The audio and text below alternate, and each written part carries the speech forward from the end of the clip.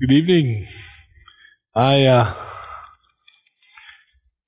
going to disappoint Errol tonight and not be very long at all, because I don't get paid by the word tonight. So you see, I can afford to be a little more brief. We had a session some time ago about VAT, and I don't know how many of you attended that session, and I'm sure you must have attended other sessions, certainly read a lot about VAT. And frankly, when Errol asked me to do this, I said, is that really a good idea? Everybody's VATted out, We're kind of up to here with VAT. So I'm not quite sure what the state of your knowledge is about this subject tonight. And so I'm going to need a little bit of feedback. I obviously don't want to go over fundamental stuff that you're all very familiar with. I have a little PowerPoint presentation, but I'm going to assume for the moment that all of you have at least a working familiarity with that. And so we won't go right back and cover some of that material that we did during our first session. But of course, let's keep it interactive. So if you have questions, or if we hit a subject or an area that you need a little more clarification on, just put up your hand and we'll deal with that right there and then. And then obviously we'll have a little bit of Q&A. So we can try and be responsive to your own particular concerns at this time. Just by way of introduction, let's cover some of the bases. I think the debate is over about whether that's a good thing or a bad thing, or whether we should have it or not. That train has left the station. And that's an academic discussion that we can have at a different time. But the fact of the matter is, it is coming. The implementation date is the 1st of January, and that's our reality. And this discussion about whether we should have it, and is it a good thing, and what the rate should be, is really ancient history now. And I think the focus has already changed, and if it isn't for you, I think it needs to change to basically what is it all about, how is it going to work, not whether we're going to have it. VAT is something which it's part of a larger tax reform that the government has had to undertake. A lot of this is driven by external forces. It's not entirely domestic. The world that we live in today is a global world. You used to hear about sovereignty. We're a sovereign, independent nation. We'd beat our chest and be very proud of that. Well, the fact of the matter is, in the world that we live today, sovereignty is really a very relative term. Because so much of what is going on, not only in our country, but in all countries today, is driven by an international agenda. It's driven by the G20 countries, by the IMF, by the World Bank, by the WTO, by the FATF, by the OECD. It sounds like an alphabet soup of organizations. But that's the reality. You don't need to know what each one of them stands for, but I think the big point, just in terms of getting you focused on what's going on, is that these issues are no longer a question for any particular country to decide. Because if you do not comply with the basic direction of the international community, we are living in an age where you can actually be frozen out. The international community can impose sanctions, which today is regarded as perfectly reasonable. 15, 20 years ago, that would have been regarded as very unreasonable, and nobody would even think it could happen, because there was a greater respect for the sovereignty of countries to allow countries to determine what they would wish to do for themselves and to pass their own laws and to decide what they want to do. That day is over. This concept of sovereignty now is a very limited concept.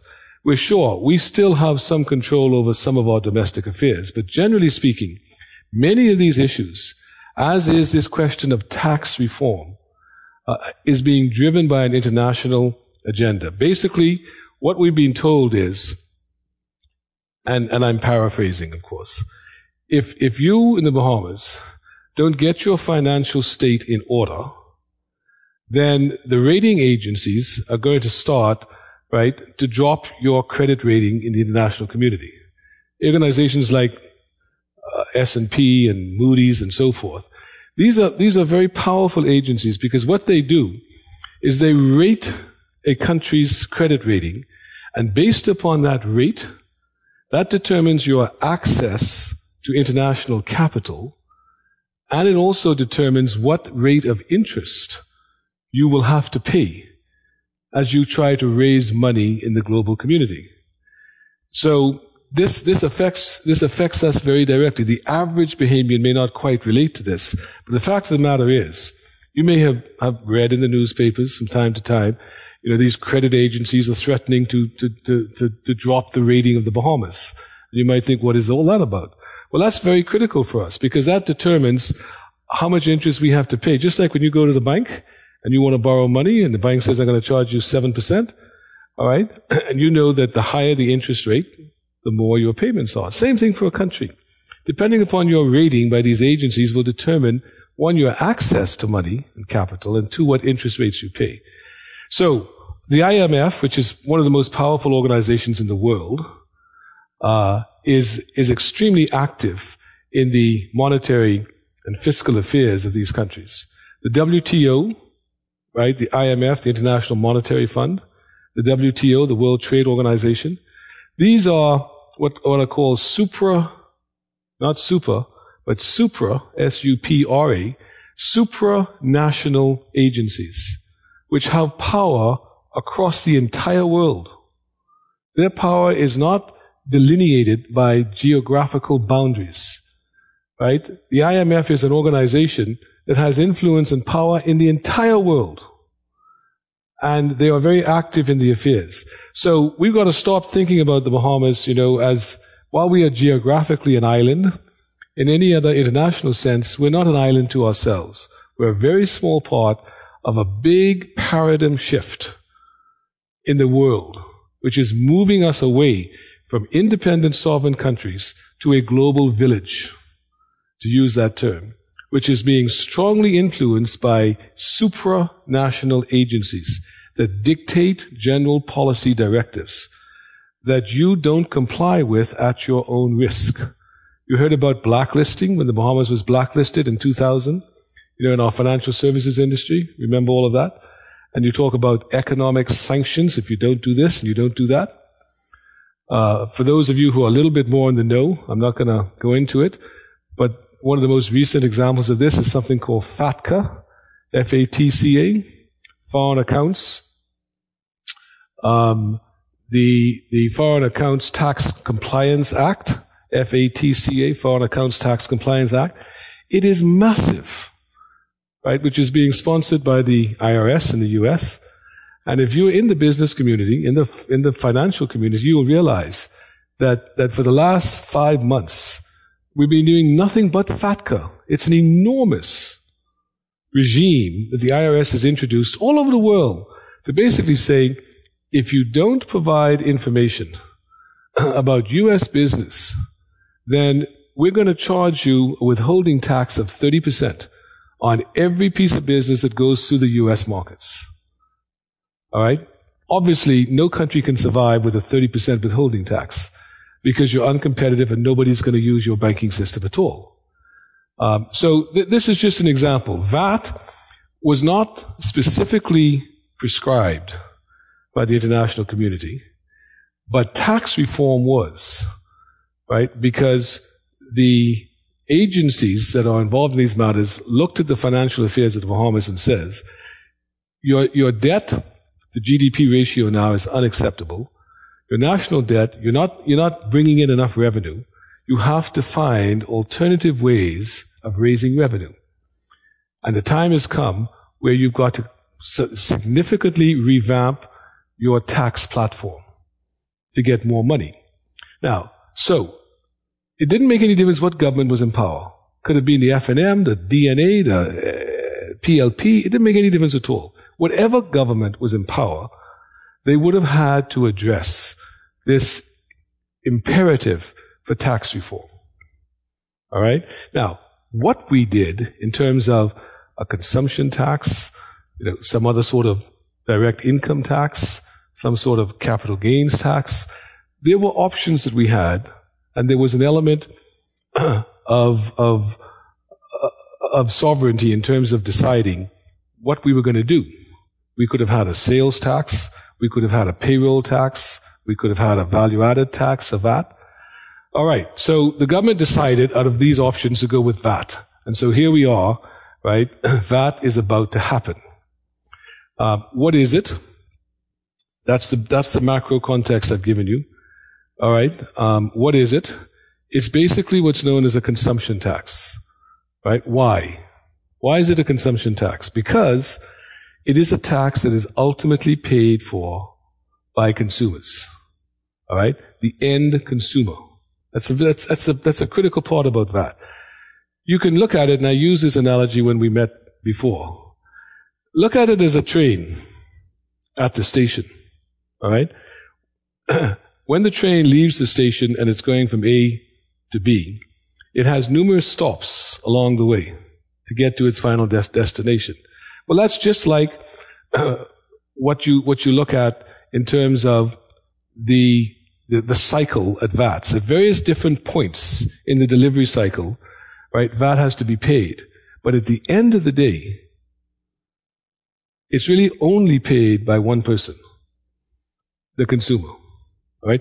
Everybody else who has to pay VAT along the way gets it back. Understand what I'm saying? It's a collection, it really is a collection chain. It starts at the border, right, in terms of goods. When goods come into the country, that's when the VAT train starts, right? And from when those goods arrive at the airport or at some dock, in a ship, VAT starts to be paid, and it's paid at various stops, by the importer, by the wholesaler, by the retailer, right? By the service provider. But at each one of those stations, they get the VAT back from the next station. Understand what I'm saying? Until you get to the final station, which is the consumer, right? If we're talking about goods, it's when you go into the shop and when you buy that item. The final person that cannot get a credit is the consumer. Everybody else gets it back.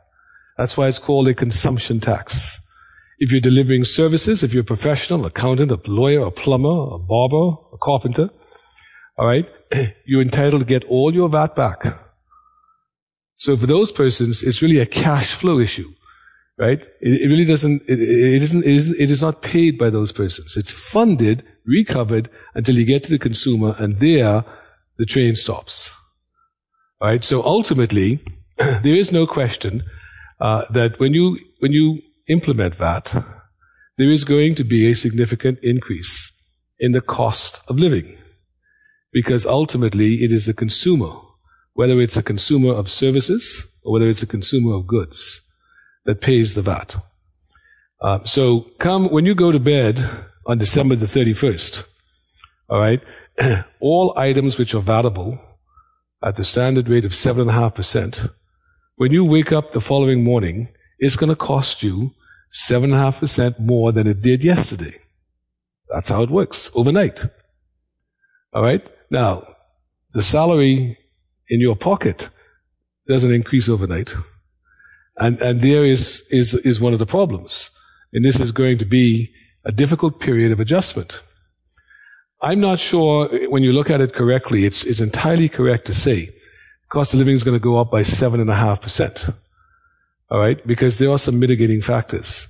But the conventional thinking is that if you have a 7.5% VAT tax, your cost of living is going to go up about 6%. Right? Maybe 6.5%, which is quite significant. Right? So everything that's valuable at the standard rate costs you now 7.5% more than it costs you on December the 31st. And that is ultimately borne by the consumer. And I think we need to acknowledge this point. There's nothing inherently bad about VAT. we have VAT in, I forget the number, but it's something like 190 countries in the world. I mean, there's nothing inherently bad about it. VAT is a very acceptable form of taxation. One of the problems we've had as we've moved towards VAT is the quality of information has been so bad, the implementation has been so flawed, all right, and I'm afraid the persons who've been responsible for dealing with that themselves have had to kind of work through the learning curve, so you haven't been able to get answers, you haven't been able to get clarity, right? And this has heightened the anxiety of Bahamians generally to what this is all about. But to be fair about it, we can't dismiss it, as a sort of regressive form of taxation, which is unheard of. In fact, it would be true to say that the most common form of a consumer tax today in the world is VAT. There are lots of reasons why governments prefer VAT over a sales tax, all right, which is a bit boring for me to get into, right? But one of the basic reasons is that there is a self-regulating mechanism in VAT. There's less of an incentive to cheat on VAT, right? Now, I'm not saying there won't be cheating, but there's less incentive. And the reason for that is, if you're really cheating on your VAT, you're basically cheating yourself, all right? Because remember, you only get a credit for your VAT on your inputs. And we'll talk about that in a moment, what that means. But you only get a credit for your VAT coming back to you, right? To the extent that you are a registrant, right? And you are charging VAT and collecting it. So if I collect, $8,000 on VAT and I want to report $4,000, I am cheating the government, but I'm also cheating myself because I'm only good for a credit up to 4, not to 8,000. You see what I mean? So if you want to cheat and understate your VAT collections, apart from anything else, you are actually reducing your own ability to get a credit back for what you pay on your inputs. So it is somewhat self-regulating. The other thing about VAT, which is very attractive to governments, is government don't collect it, right? Everybody in the supply chain collects it and pays it over to government. Right? So in terms of its implementation and its management and administration, VAT is a much easier form of taxation for governments to administer than, say, sales tax. Okay. Basic overview. So what is it charged on? Goods and services. You'll see the bullet points. A tax charged on most goods and services that VAT registered businesses provide in the Bahamas. Okay, now let's stop there. You probably know this, but let me give you 101. The threshold for VAT registration, mandatory VAT registration, is $100,000 a year. All right, if you are a business and you don't have revenue of over $100,000, you are not required to register. You can register, but you are not required to register. Any business over $100,000 is legally mandated to register. Once you are registered, you get what's known as a TIN, right? A TIN. It stands for Tax Identification Number, right? And that now becomes, that number drives everything. Remember the Bible says you can have a number. Is it printed on your forehead or where is it going to be printed, right? We're moving very much towards that, right? Because the VAT system does not identify you by your name. That is irrelevant. You are identified by your TIN, right? And every invoice that you send out, every report that you make has to carry your TIN number, this tax identification number, right? And that's assigned to you.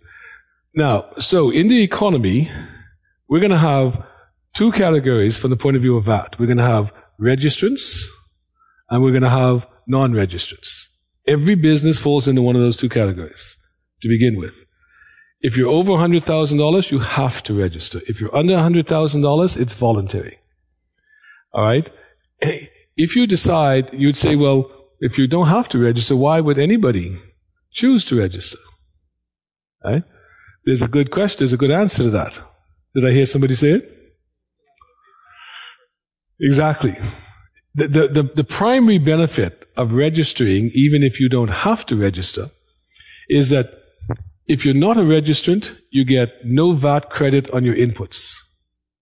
Right? That's the big deal. So in other words, any goods and supplies that I buy for the purposes of my business and utility, insurance premiums, all these other expenses, my electricity bill, which all is going to be vatable, all right? If I am not a registrant, I don't get any of that back. That's a cost to me which I do not get a credit for. If I am a registrant, I can get a credit for all my VAT on my inputs. So if you're under $100,000, this is the game that you have to play. You have to sit down and say, okay, what are my inputs? If you, and inputs, we'll look at that in a moment. Inputs, as I say, is just goods and supplies that you need to run your business, okay? And if you look at them and you say, you know what? I don't actually have a lot of inputs. I'm not a big, if I'm a big office with 13 people working for me and I got a big office and rent and everything, I'm probably going to be over 100,000 anyway, right? So it's not going to be an issue. If I'm a small business, right? Chances are maybe my inputs are not very substantial. Maybe I got a two-man business. I'm a carpenter. I'm a plumber. I'm an accountant, but I got just a little office that I have, my own little clientele, whatever it is. And I sit down and say, you know what? It only costs me, $25,000, $30,000 to run my business. Now, VAT is not payable on salaries, so you can exclude salaries. All right? So when you're looking at, okay, what are my inputs, right? If you don't have to register, if you think on looking at the numbers, the VAT that I'm going to pay on my inputs is not very substantial. All right, then the answer is there's no reason for you to register. You're going to be a non-VAT registrant. But you're going to have to pay that 7.5% on everything that you buy for your business. So, let's go back to our slide.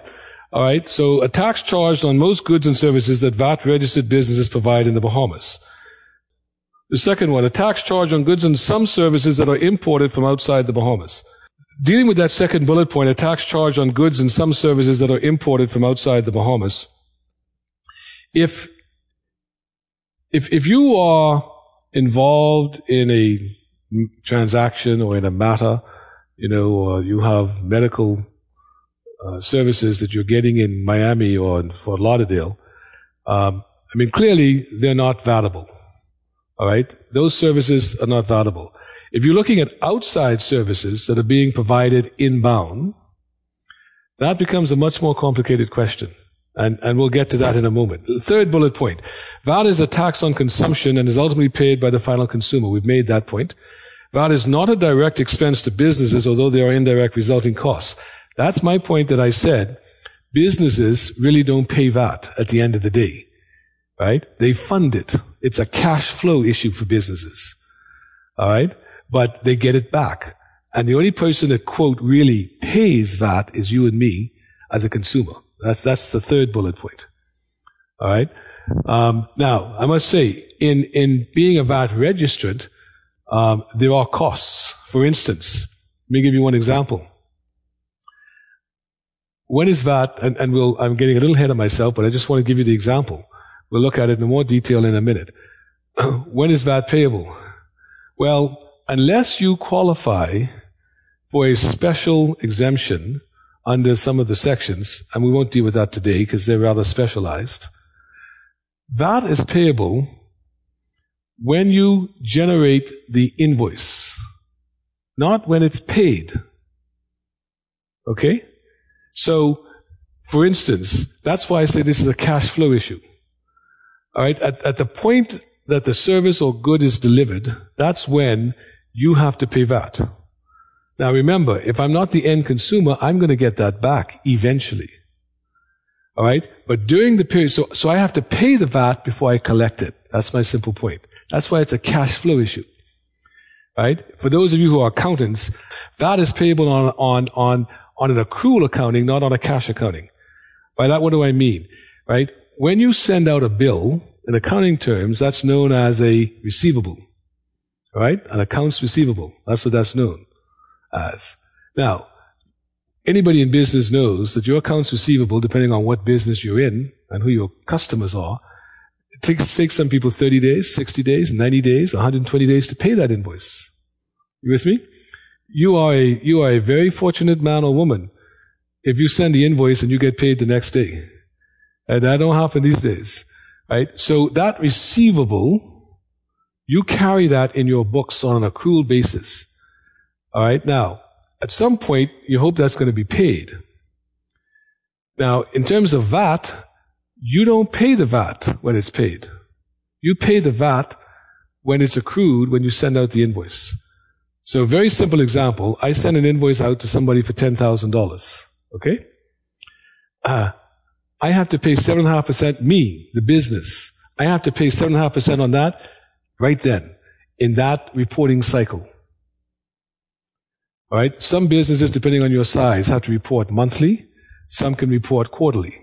If I'm on a monthly reporting cycle, at the end of that month, if I'm in December, come December 31, I have to pay VAT on all my invoices, right, that I've sent out. Now, I may not collect those invoices for another 4 months. You know what I'm saying? And I don't get my credit back until I collect them. So I, in effect, have to fund this VAT, which is why I say it's a cash flow issue. That's why governments like it, right? Because government gets paid right away, right? They get paid not by your client or your customer. They get paid by the business, and the business has to pay it the minute the invoice goes out. It may take you 6 months to get paid, right? And during that 6 month period, you have had to pay VAT on that invoice. You understand what I'm saying? If you are a fairly large business, trust me, this could be a fairly significant matter, right? It can be hundreds of thousands of dollars in cash flow, right? Now, I say cash flow because you will get it back, assuming your invoice is paid. But it is quite significant in that sense. All right, so let's look at the final point. There are two types of VAT, all right? We talked about, you heard me talking about inputs and outputs, right? The inputs and the outputs. What you said, I was trying to figure out why the business have to pay the 7%.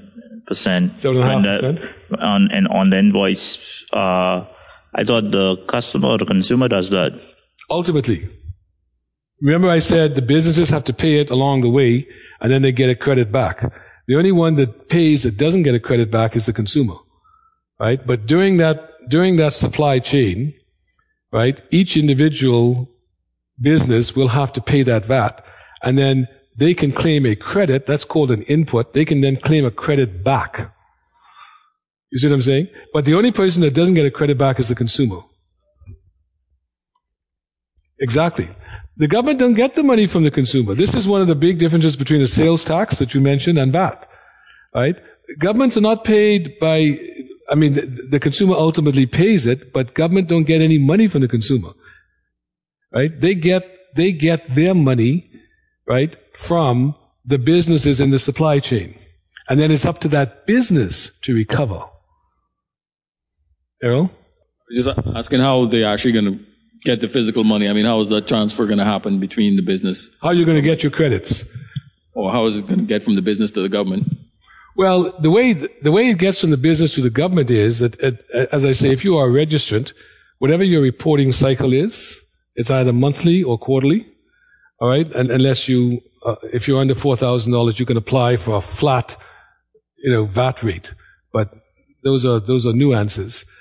So whatever your reporting cycle is, that's when you would have to report that item, and that's when you have to send a check to the government. Right? So every month, if I'm on a monthly reporting cycle, every month I will have to send a check to the government. Every month with a report, right? Showing how much VAT I charged, all right? And how much money I'm paying to the government. And I have to keep records because the government has a right, obviously, to come in and audit my records. right? Either if they can do spot audits, or if they think you're cheating or you're understating it, they have a right under the law, right, to come in and to demand to see your records, and they can do an audit. So on a very practical basis, if I'm a business and I'm a VAT registered, I'm over $100,000, all right, let's say I'm in the month of January 2015, all right, come the end of the month, I have to fill out a report, which is a standard template, right, and I have to report in all of my invoices, right, and all of the VAT that I have charged. Now remember, I haven't collected this yet, right, because the VAT is on my invoice that I send to my customer. And as I said, that sometimes takes 3 or 4 months to collect. But the government's not concerned about that, and that's fine, right? So I have to say, in the month of January, I sent out 320 invoices, all right? And the VAT that I charged on those 320 invoices, right, is, $25,000. And I have to send a check to them for $25,000, right? And that will happen across the board. I think the last figure that Michael Halkitis said they have now is what? What do they say? Over 1,000 registrants. But that'll happen across the board. And every month, the government will get VAT subscriptions that have come in from registrants. Okay? Now, another part of your question, which you may not have asked, but it's a good point anyway, you say, okay, that's how it works. So every month, I'm going to be paying my VAT bill to the government. That's the way life is these days. Okay? So you say I can get my credits on my inputs. How do I actually get that back? Because, you ever get any money back from government? It's kind of difficult. This is actually where VAT is good for registrants. Because under the VAT system, the government don't have to give you that money back. You are entitled to deduct from your next payment any credits that you were entitled to on your inputs during that period of time. So you deduct your credits at source. Right? Trust me, this is very important, because if you're waiting for a check from the Treasury, you could be waiting a long time. Right? But this is a good thing for registrants, because you can deduct at source. So if I owe the government $25,000 for the month of January, but I'm entitled to $6,000 credit, I only pay them $14,000. And that's where I say it's self-regulating. Because if my VAT was really $40,000 and I only declare $20,000, right?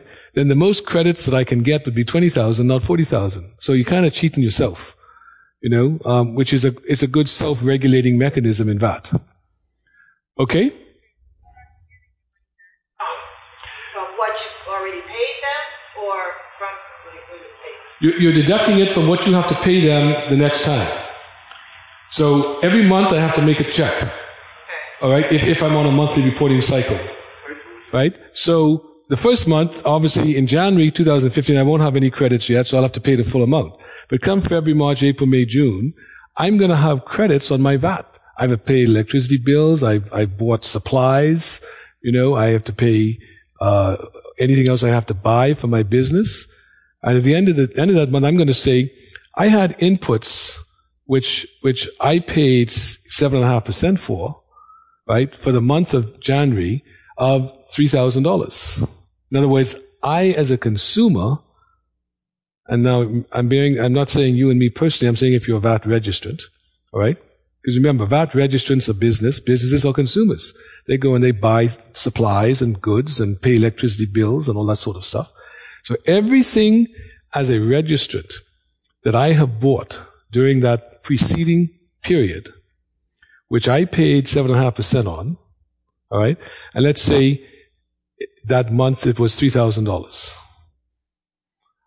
And let's say that I have to pay them $20,000, right? Where I get it back is I don't pay them 20, I pay them 17. So I've now recovered my VAT. You see what I'm saying? I don't have to wait for government to reimburse me.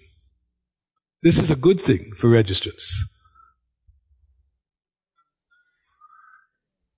Explain this to me then. If I am not paying my national insurance, if I'm not paying my VEC, what's there to encourage me to pay this VAT?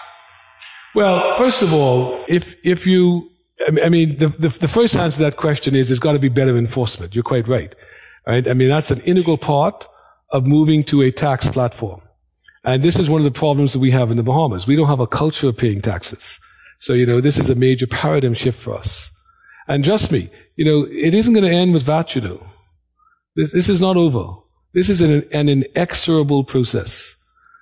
Right? It won't end with VAT. First of all, VAT's going to go up. It has in every other country. You look at any country in the world that I've looked at, right? Within a period of 3 to 5 years, whatever the VAT rate started at, it's been increased by 2.5% or 5%. So 7.5% is just the entry level. It will go up. And also, it will usher in new forms of direct taxation. The Bahamas is moving. This is something which we don't fully appreciate. And this is not a criticism. In fact, in my view, I'm afraid it's a necessary development. All right? Because we got to accept in 2014, we can't continue to survive under a economic model which was really developed in the 50s. It just can't happen. We've had a good run, right? But the fact of the matter is, even though there's a lot of wastage, there's a lot of corruption, there's a lot of selective enforcement, all of that is true. Right? And that is true in every country in the world, and it is certainly true in the Bahamas. And if we cut out the corruption and we cut out the cheating and we properly enforced, right? I mean, they've got $500 million outstanding in real property tax. Right? If you were really being skeptical, you would say, if the government can't collect real property tax, which is the simplest form of tax in the books, how can they collect a VAT or a sales tax or an income tax or anything else? That may be true. And I think that's one of the reasons why maybe the government opted for VAT. Because from a point of view of implementation and enforcement, right, it's not easy, but it's easier than some of these other forms of taxation for reasons that I've just explained. So why are they going to pay it? You've got to have better enforcement, right? But also, if you don't pay it, you're not going to get any credit on your inputs. Now, if that's not a big deal for you, then you can make the trade-offs. All right? And just like it's illegal to break in somebody's house, and it's illegal to speed, and it's illegal to, commit rape, people do it. So are people going to cheat? Sure, they're going to cheat. What's the level of cheating? That's going to depend upon the efficiency of enforcement, the oversight and vigilance, all right, which are major, and of course people understanding that if I'm going to cheat, at least I got to cheat within margins, because there's going to come a time when my cheating is actually going to be detrimental to me. But otherwise, I mean, you have a percentage of non-compliance with every tax system. And, why are they going to pay it? Well, they're going to pay it because the law is going to make them pay it, and if you don't enforce it, you probably won't have compliance. I mean, you've read the figures. The government says that it thinks it's going to have about a 70+% compliance level with VAT. Well, we'll see. That's fairly high. They certainly don't have that with any other form of taxation in the Bahamas at the moment. But as I said, there are some built-in advantages, which I think will at least help. Okay? Now, if we can go to the next slide. As I said, the two forms of VAT, right? Inputs and outputs. What is output? All right, output VAT is the tax that you charge your clients or your customers for services and goods. All right, so that's basically the 7.5%. So if I'm in business, all right, whatever VAT I'm charging my customers is my output. Second point, this can be either at standard rate of 7.5 or 0. Right? And of course you might say, well, what's the sense of having 0? I mean, if it's 0, why are you bothering with it? The reason why it is important is because if you're 0 rated, you can still get credits on your inputs. So don't equate 0 rated with exempt. That's my point. All right? So you can say, well, if it's 0 rated, why do I have to bother with it? Because if you don't bother with it, you're not going to get any credits back on your inputs. Right? And if you're talking about, middle to big business, trust me, this is a lot of money. You're paying 7.5% on everything that you have to buy for your business. That's a fairly large sum of money.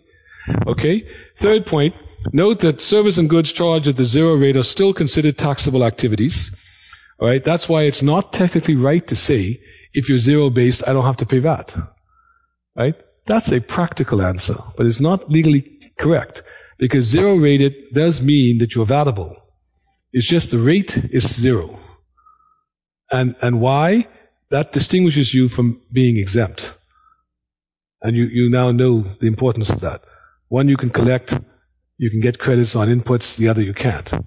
Third point, note, exempt services goods do not attract VAT, but are very different from zero-rated services. And that's the difference between exempt and zero. We can take a look at the next slide, please. Inputs. What is an input? An input is the tax that you are charged on your business purchases and expenses. So take your business, anything that you have to buy for the purposes of your business is an input, right? Together with all of your utility expenses, right, that are associated with your business. So that's why we say you're entitled to get back your VAT, your 7.5% on your inputs, because when I source these inputs, right, remember now I'm a consumer, even though I'm a registrant. When I'm charging VAT, I'm a registrant. When I'm buying goods and services, I'm a consumer, right? When I'm a consumer, I'm paying 7.5% on everything I buy. The fact that I may be exempt for VAT purposes on my outputs, don't exempt me from paying 7.5%. That would have been nice.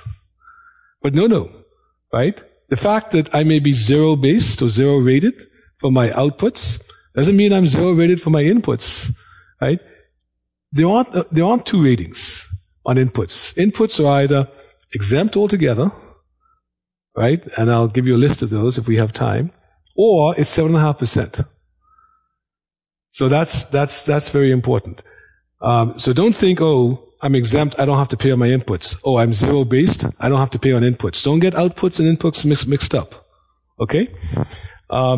Last point here, you cannot claim credit on goods or services purchased by the business but used personally or for an activity which is not in the course of furtherance of the taxable activity carried on by that business.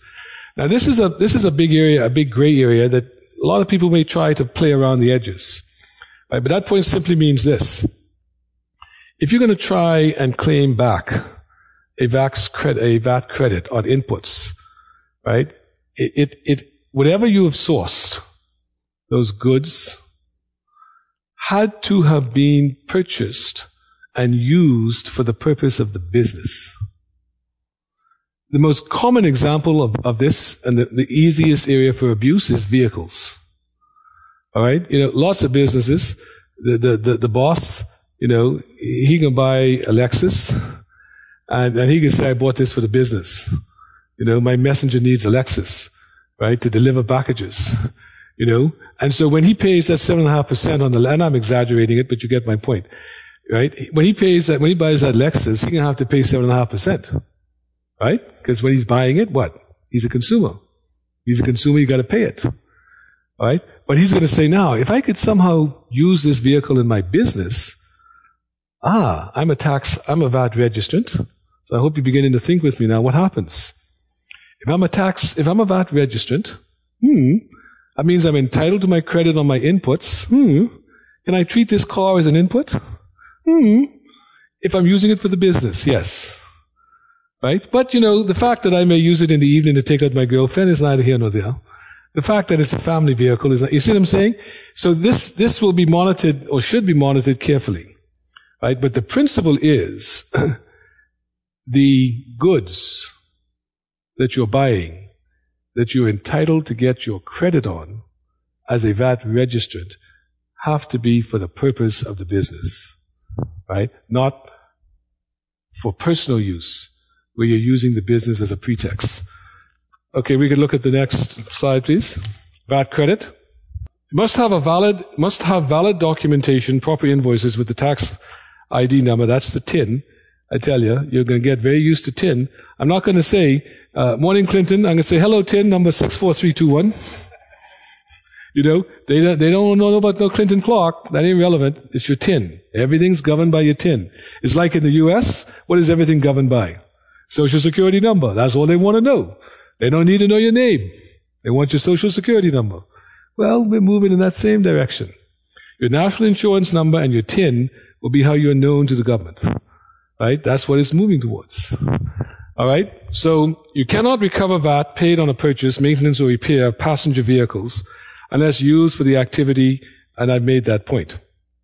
Cannot recover VAT paid on entertainment, as food, beverages, unless you are in the business of providing entertainment or wholly for employees as part of a reward for services rendered. And again, this is another gray area. You know how it is. Right? Lots of business could be doing plenty of entertaining these days. Right? And this happens in the most developed countries. Just, you write off business lunches, because you get certain tax exemptions, when really it's a social lunch. Well, a lot of that stuff will be played around the edges here. But the principle is, if you are entertaining, or giving some sort of rewards or bonuses, in terms of goods to your employees as an integral part of some sort of compensation scheme or incentive, then you actually can treat them as inputs. All right. And you will be allowed to credit back your 7.5%. But only if those expenses, that entertainment, those lunches, those dinners, right, are truly within the scope of a business activity. So I hope now, let's just take a pause. We'll go to the next slide, but let's just see where we are. So we know what VAT is. It's a consumption tax. We know that it's charged at every station in the supply chain, right, until you get to the consumer, right, and he's the end of the chain.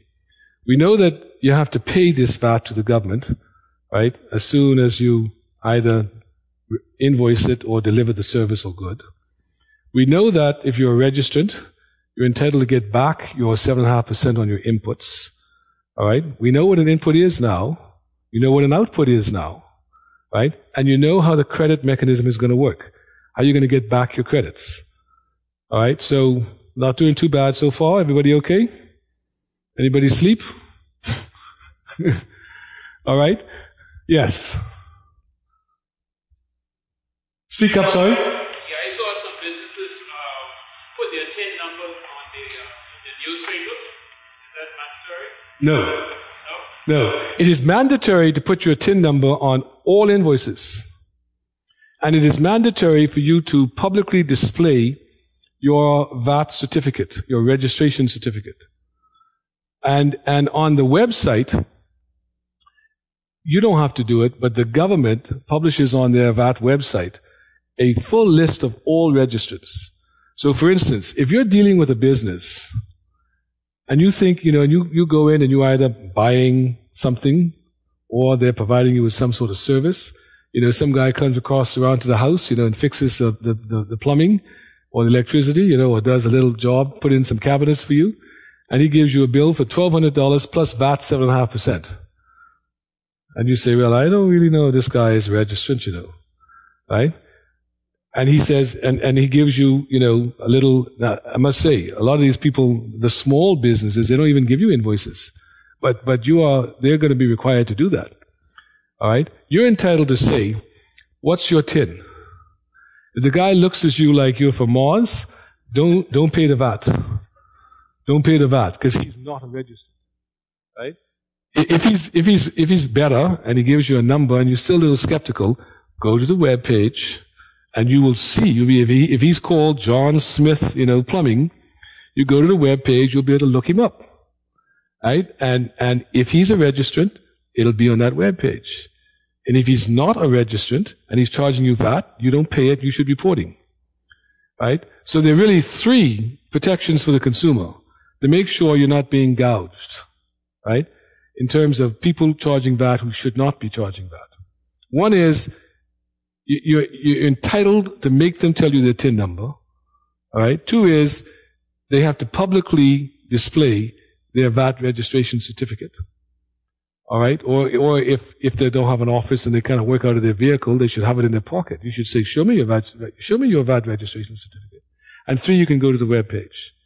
Right? So quite frankly, any informed consumer should be able to protect their own interests. In terms of these shysters who may try to collect VAT when they're not actually a registered. Okay? So, I don't know. I hope you may be getting a slightly better idea of how this thing works. All right, let's look at the next slide. VAT credits will generally just be applied to the amount owed when return filed, and the balance will be owed to the government. VAT credits will generally just be applied to the amount owed when that should be when your returns are filed, and the balance will be owed to the government. In the event that the VAT credits are greater than the VAT charged, all right, now see if you begin to understand these terms. Right, the input VAT, you should now know what that means, right, is greater than the output VAT. You should now know what that means, right, in a tax period. All that means is, simple translation, a tax period is what I've been calling your reporting cycle. It's either monthly or quarterly, okay? If in any tax period I'm entitled to a greater credit in return on my inputs than I have to pay on my outputs, then the government don't get no money from me. That tax period. I'm entitled to set it off, right? And actually, at the end of that month, that tax period, the government still owes me some money. So when I get to my next tax period, I'll be able to credit the balance. Right now, you may be thinking, sounds interesting, but there is a level of record keeping that has to be done here. And some of our businesses, particularly the smaller businesses, don't do that at all. There's no record keeping and invoices, and there's no software package and no computer and all that sort of stuff. Let me make the point. Don't let's overstate it. In other words, you don't have to have Ernst & Young or Deloitte's, come in and set your VAT package up. It's not that complicated. So don't let's overstate it. But having made that concession, there is a level of record keeping that every business is going to be required to maintain if you are a VAT registered. All right? Now, if you're under 100,000 and you don't want the burden of that record keeping, then don't register. No problem. You don't have to worry about it at all. You could wake up January the 1st, and as a business, you could forget about VAT. You can't forget about it as a consumer, because you could be paying it. But you don't have to do it. But except that if that's your position, you're not going to be able to get any credits back. That's the trade-off. Simple. Right? So, if you're over 100, you don't have a choice. You have to register. Right? Why am I going to keep records? Well, you're going to find out, and this is the self-mechanism, the self-regulating mechanism. The first time you try to claim a credit from the government, right? Rudy, in your business, right? You try to claim a credit from your government, and you fill out the form and you say, during January, you sent out bills to your customers, work that you did for them, which equals X amount of dollars. Okay? And you could say, but I had to buy these supplies in order to deliver my services. So, I had to pay VAT on that. So I want a credit. Right? So you fill out your little form and you say, my VAT output is $6,000. My credit on my VAT inputs are, $900. Right? So you send the government $5,100. You following my math? Right?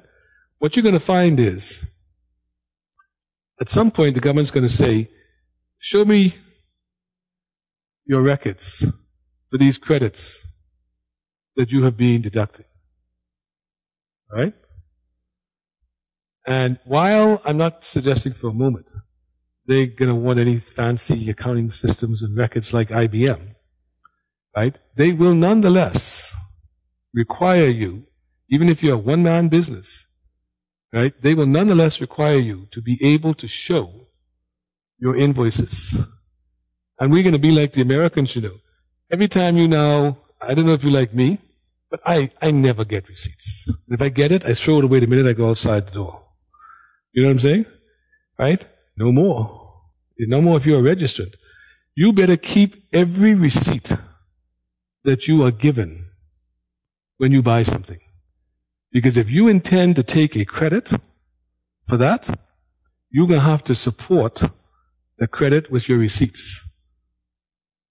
So you better get your little vanilla file and you better start putting them in there. All right? Because if you cannot support your credits, right, the government's not going to let you take them. Right? And they'll say, oh, you took $8,000 over the last 12 months. I just got around to auditing you now. I'm not allowing any of it. You better pay me that $8,000 back. Right? So again, without overstating it, we have to accept, and this applies to, hairdressers, all the persons that sort of freelance supply of people that do work around the house and work in businesses and work out of their vehicles. A lot of these people don't have an office, right? They kind of work out of their vehicle with a cell phone. That's all you need to do business today. To be more fancy, they have a virtual office. That's what they call that. Well, your virtual office better have some records. Right? So, you know what I'm saying? I hope you're beginning to see the paradigm shift that I'm talking about. It's a different mentality, which Bahamians don't have because we've never really had to pay any direct taxes.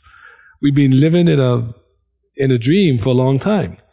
That's about to come to an end. Reality is about to catch up with us. Right? And as I say, it won't stop here. Right? VAT's going from 7.5 to 10 to 12 to 15. And, right down the road, that tax, income tax, capital gains tax, it's all on the table now. Right? The tax neutral platform, which has been the foundation of the economic model of the Bahamas, is about to change forever. Right? It's a big paradigm shift. Now, that's not intended to alarm you. Right? And that doesn't mean everything's, bad and the world's coming to an end. It just means that the Bahamas is finally catching up with the rest of the world. Most countries that have VAT also have income tax, also have capital gains tax, also have sales tax, also have inheritance tax, right? Well, hopefully that won't all come down the pipeline at the same time. But I need you need to get the point, right? This is an inexorable process that isn't going to be turned back. We're not introducing VAT at 7.5% to stay here for the next 20 years. That ain't going to happen. So Bahamians better get used to it. It will not happen. All right? And I could tell you this. I yet to see a government that gives away revenue. That's like taking ice cream from a baby. So no government coming after the PLP to reverse VAT. That won't happen. They'll tweak it. They'll play around with it. They might, but it doesn't go backwards. Governments have an insatiable appetite for revenue. And the more you give them, the more they're going to spend. And that's not true of Bahamian government. That's governments around the world. Right? So, we have to understand that. Jerry? Or Ron? I was going to say that provincial government did give back taxes to their people for a period of time. Well, I'm aware about that, and that's a good thing, so I stand corrected, but I think you'll accept it doesn't happen often. Hand at the back? No? Michael?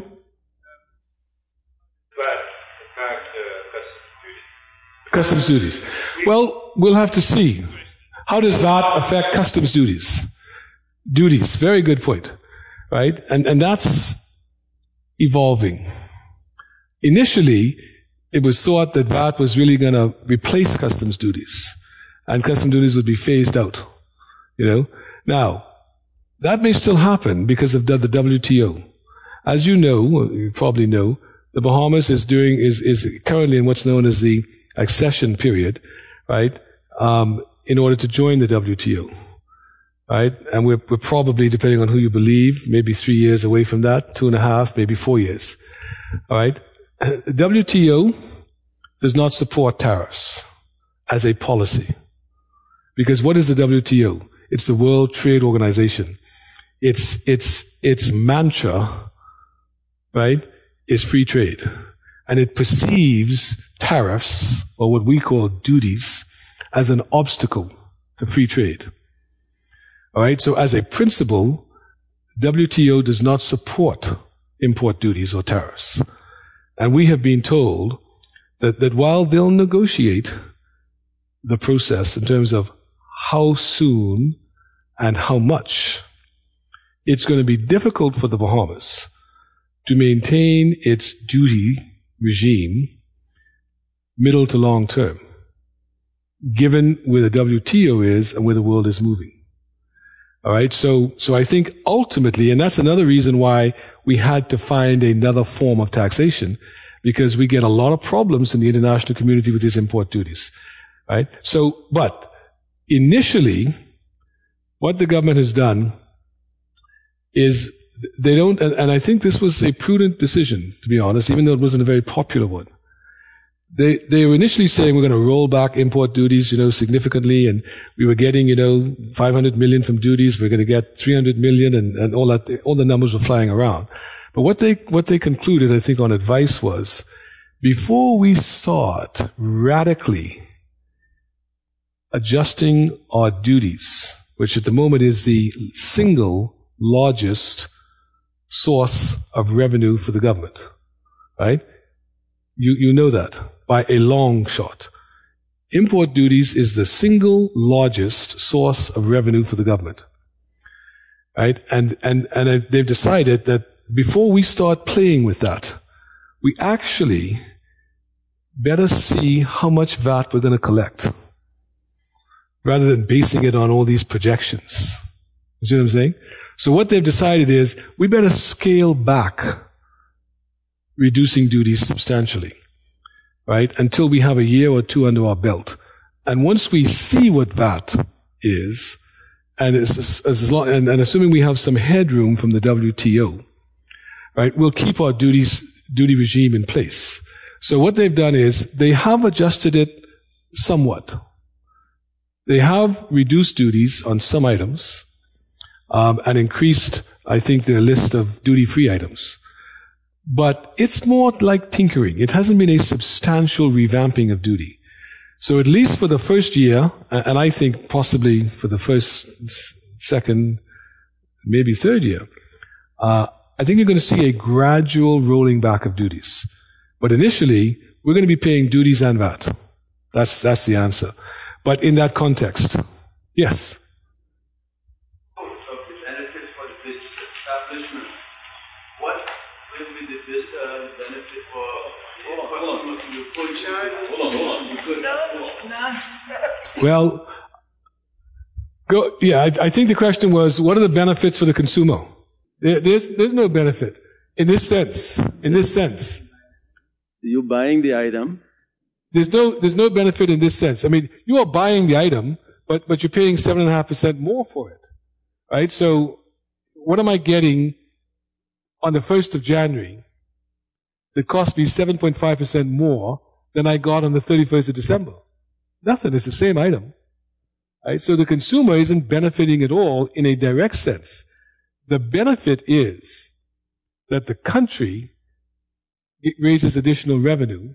And the theory is that the additional revenue is going to be used to improve quality of life and all those sorts of things. That's the only answer, right? Sorry? That's the theory.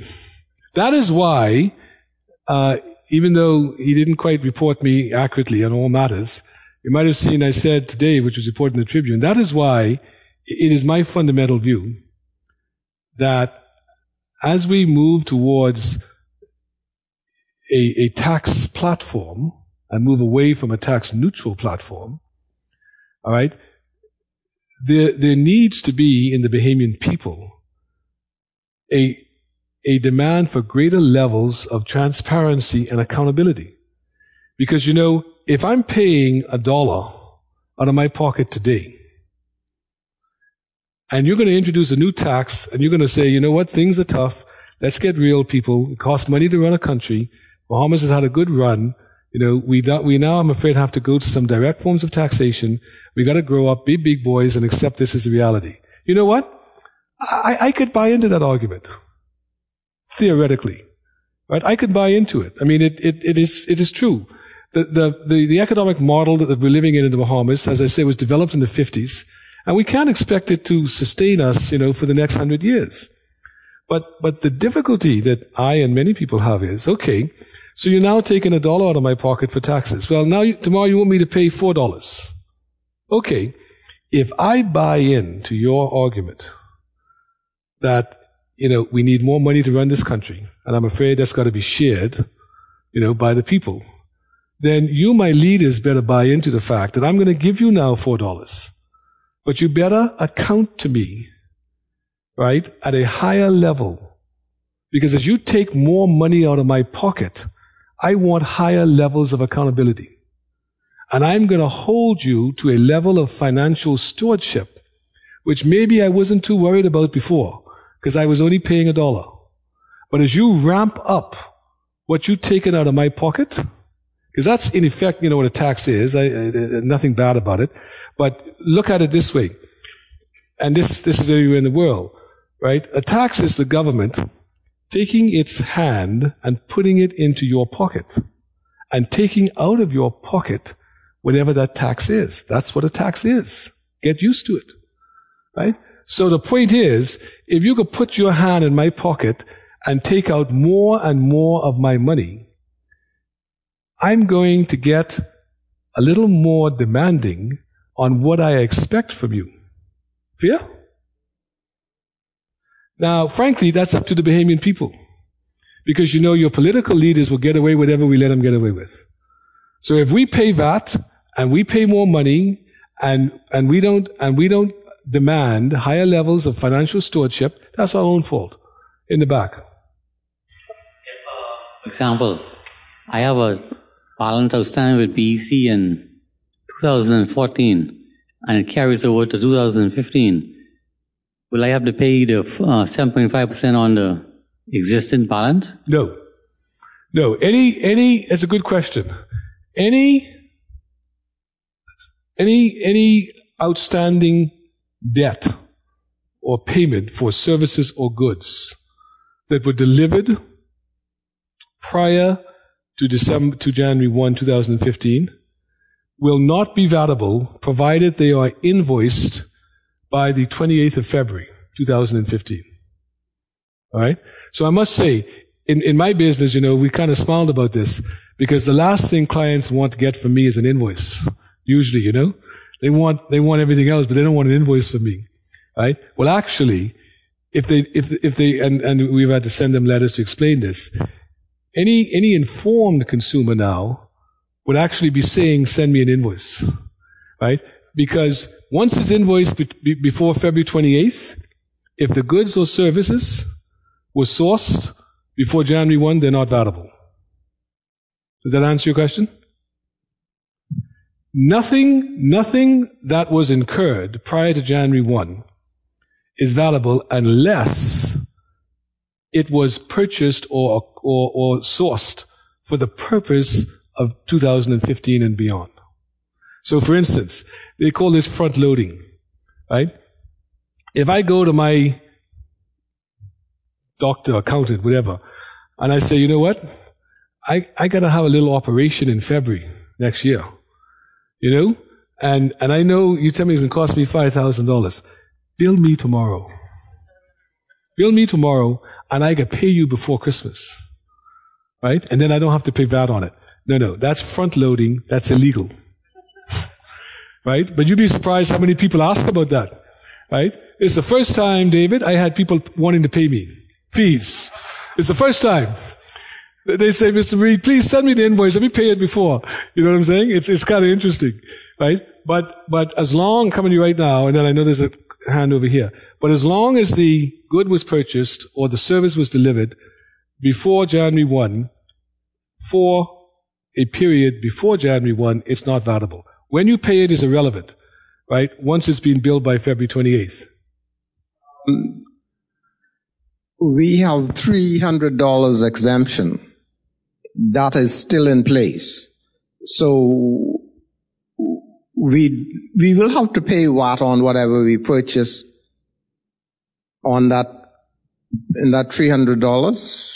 When you say Exemption. $300 exemption, you mean import duty? Customs. Oh, customs duty. Yeah. Oh, yeah. You won't have to pay it coming into the airport. No. When you come into the airport and you got, whatever you bought in New York in your bag and you take your exemption, that you're not sourcing that in the Bahamas. So you're not going to have to pay VAT on that. No. All right. In terms of a consumer, let's say that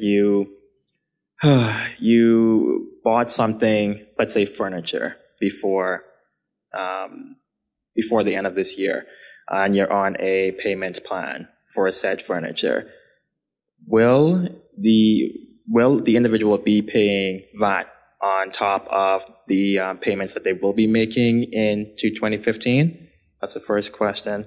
And I just getting clarification as well.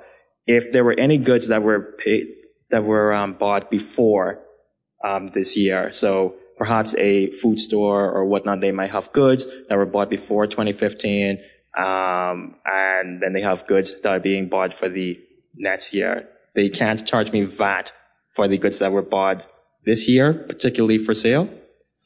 Well, you asked two very tough questions. Very tough questions. And I'll do my best to answer them. But both of those questions have created a lot of problems. The first question is, if I'm on a payment plan and it's going to stretch beyond December 31, do I pay VAT on my post-2014 payments? Okay? Under this contract. I've had this discussion with many people in the VAT unit. So what I'm about to say, I disclaim, I don't know what the position will be because I don't know where they're going to end up on it. All right? But their basic position seems to be this. If you have a contract that is in place before January 1, 2015, which is going to extend into January 1, 2015 and beyond, all right, then you pay VAT as of January 15 going forward, but you don't pay it going backwards. All right? Now, as I say, that's a soft position because that's under a lot of challenge, protest, and they're looking at it. And I myself have heard two different explanations from the VAT unit on that situation. So that's a very good question, but that's the best I can do at the moment. On your second question, this has caused particularly the food stores a nightmare, and of course, if you recall, you might have read a little bit about it, they've set up what they call this virtual warehouse. And again, I'll answer it as best I can, but don't take this to the bank. They seem to be saying this: goods which you purchase now, before the end of the year, which are really intended to be sold in 2015 and beyond, you are entitled to charge VAT on them when you put them on your shelf, right? Provided it's after January 1. And by the way, nobody is entitled to charge VAT before January 1. That's not to say they can't send you a bill for services to be rendered in 2015. Now, right? I mean, I must say, for instance, we do that a lot of times. If you have a company, those of you who have companies, you know that you have to pay an annual fee every year to the government, and you have to pay it to your lawyer to maintain your company, right? And that's a set fee for the year.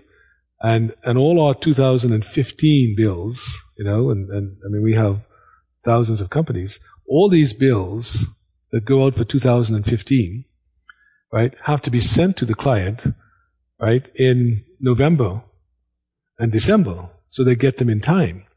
So when all those bills went out, assuming these companies, the services of these companies were vatable, we had to show VAT on our invoice, even though at that time there was no tin, right? Because they only started giving out tins after, I think it was after 1 November. Sorry? Yeah, I think it was November 30th, right? But so when we sent out the invoices, we did show VAT, But that was for a 2015 service, not for a 2014 service. What they seem to be saying, and as I said, this is very complicated, and I don't pretend to have gotten into all the minutiae, right? But if you have inventory in your warehouse, right, that you bought in 2014, and you bought that inventory for 2015, yes, you're entitled to charge VAT. Now, what about all the inventory on the shelf on December 31, right? Well, this is what they were working through. I'm not sure they've come up with a solution, right? Because their initial approach was everything has to be repriced. Now, what the retailers were saying is, how can I do that overnight? You know how many items there are in a food store? Right? I got to price everything December the 31st. So when people come into my shop, my food store on January the 1st, everything now is plus VAT. Very difficult. And they were working out various approaches to that. But this idea of stocking up on inventory, right? It also applies to building supplies. I mean, people who are about to build a house, if you're about to do renovations, right? I mean, people were saying to me, it's a little late now. They want to do some renovations next year. My advice was, do it now. This was in October, do your renovations now because that's not valuable. All right. But if you're in the middle of renovations, let's say I got renovations being done to my house or I'm building a house, but it's not finished and January 1 comes along. It gets very complicated then as to, the cement, the sand, the blocks. I mean, at what point am I now have to pay VAT on these supplies?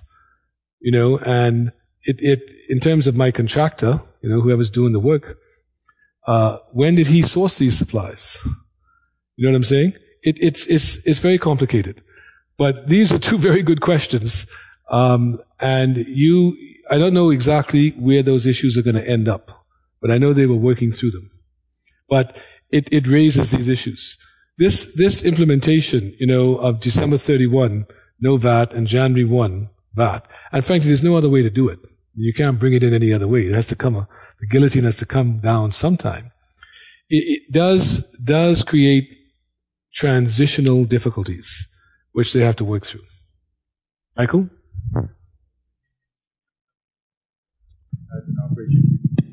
A Bahamian shipping company that has an operation between Bahamas and the United States. Do you have to pay VAT on what is shipped from the United States?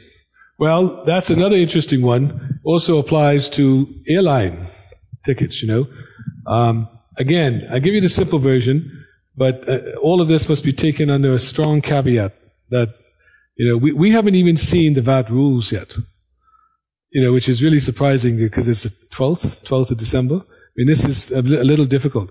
We have the VAT Act, we have the VAT regulations, we have the VAT guidance notes, which are utterly confusing, right? But we don't even have the VAT rules. That was supposed to come out at the end of November, but we don't have it yet. So I don't know. But what they seem to be saying, Michael, is this. Any purely domestic shipping or airline travel is valuable. That's simple. If you're going from Nassau to Harbor to Abaco, you're paying VAT on your ticket. That's easy, right?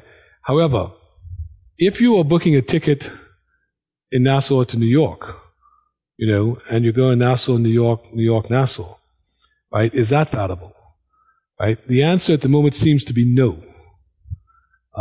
They distinguish between purely domestic travel and shipping, right, and international travel. And any purely domestic travel is easy, that's valuable. Once you start inbound and outbound, right? Outbound clearly is not valuable. Inbound, is that valuable? That gets awfully convoluted again. But they seem to be leading to a situation where it's not valuable. You have to look at the real destination of the ticket. So let's say, for instance, I want to go to Atlanta, but I have to go through Freeport. All right? So I go Nassau, Freeport, Atlanta, Freeport, Nassau. Do I pay VAT on the Nassau to Freeport leg, but don't pay VAT on the Freeport to Atlanta leg, right? And vice versa on your return.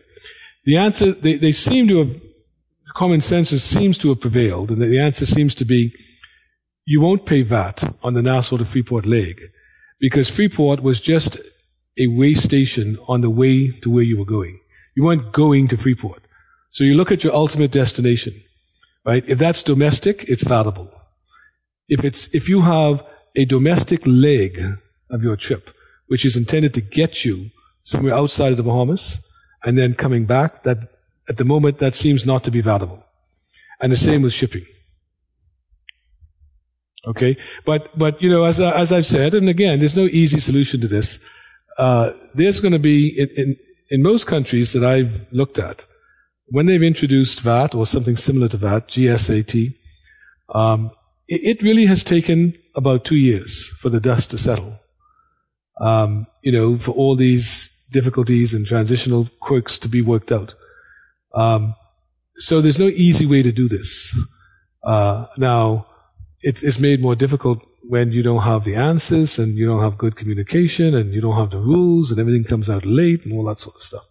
Right? But the bottom line is, and this is no criticism because it happens in every country, you don't do something as radical and as transformative as that without a whole lot of problems. There ain't no easy way to do it. Now, I think we've made it more difficult because of these other issues of poor communication and people not knowing what they're doing and everything comes out late and all that sort of stuff. But put that aside, right? There is no way, and I know of no country that has introduced VAT which has not had major problems. And it takes anywhere from 2 to 3 years. In the more developed countries, maybe about 18 months to 24 months, for the dust to settle and the systems to be worked out and the infrastructure to be put in place. For the, smaller countries, it can take as long as 36 months. Right? But throughout that process, there has to be this collaboration, between the VAT authorities and the consumers, to work these issues through. And when you ask questions, you've got to be able to get somebody who can answer them for you.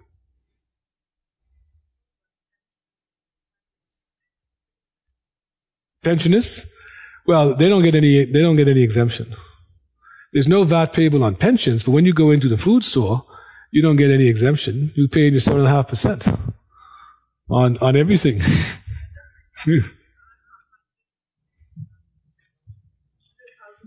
Business person, and Brother Ron is the small businessman. Is it better for me to go and, if Sister Barbara wants to buy something which is the same item, should she go and buy it from him or come to me? That's a point that a lot of people made. A lot of people said, the small businesses are going to be able to sell things much cheaper than the VAT registrants. True. That is correct. If you got the same item in Super Value and you got it in the Smith's grocery on the corner, right? And Super Value is a registrant and Smith's grocer is a non-registrant. Unless Smith's grocer is jacking up his margin, right? Which a lot of people feel is what will happen. Right? But if he doesn't jack up his margin and he keeps his prices where they were pre-VAT, all right, then clearly it's cheaper to buy the item from a non-registrant. Now, it's not exactly 7.5% cheaper, because if you remember, if he's a non-registrant, he has to pay VAT on all of his inputs. He doesn't get any credits, so the cost of his business will go up. All right? But it's not going to go up by 7.5%. You know what I'm saying? So what you're going to find, if you don't jack up the margins, and this is a true, pure example, the little guy, the non-registrant, is probably going to have to increase his prices by 3 or 4% to cover his own VAT costs. Right? And the registrant's going to have to go up by 7.5%. Right? So, yeah, it should be cheaper to buy from a non-registrant. But also remember the other factors. Big businesses get great economies of scale because of the volume of inventory, so they get better prices at their source. There are all kinds of questions that go into the equation. But make no mistake about it, all things being equal, the non-registrant should be able to sell that good cheaper than the registrant. So whether you go into that shop or that shop is up to you. Yeah.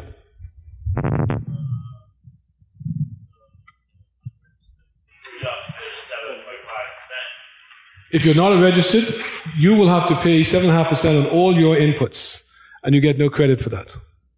You get the non-registered get credit also? No. He doesn't get his VAT back. They really can't be cheaper. Sorry? Yeah. They're going to be cheaper. They're going to be cheaper because the amount of VAT they're paying on their input is not going to be nearly as large as the 7.5% which they would have to charge on their outputs. Right? So it's not 7.5% cheaper, but it's going to be about 4 or 5% cheaper, unless he puts up his margins. Okay, we're losing people, so maybe we got to wrap this up. I don't want you to go to sleep on me. So Errol, maybe I've exhausted everybody. Because people, I think we're trying to go. I mean, in terms of the rest of the slides, we've covered, I think, a fair number of them, and I think we can leave it there because I don't want you to.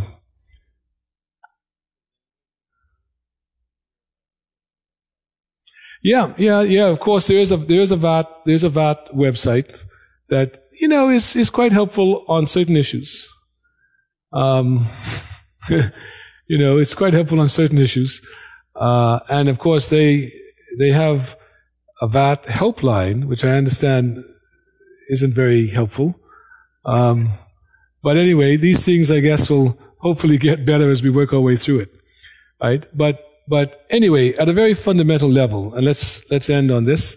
And thank you for your attention. And I'm sorry if we've gone a little long, but you're responsible because you're asking me the questions. But I hope at least at a very fundamental level, you kind of get an idea of how it works. It is an horrifically complicated process. It really is. It's a big process. It's a major shift in the paradigm for us. And it is going to be difficult. And it's not going to get easier in the short term, in my view. But we have to work our way through it, and it'll settle down, and the world won't come to an end, because of that. But it's certainly going to have an impact on us. And you kind of see how it works now. Thank you very much.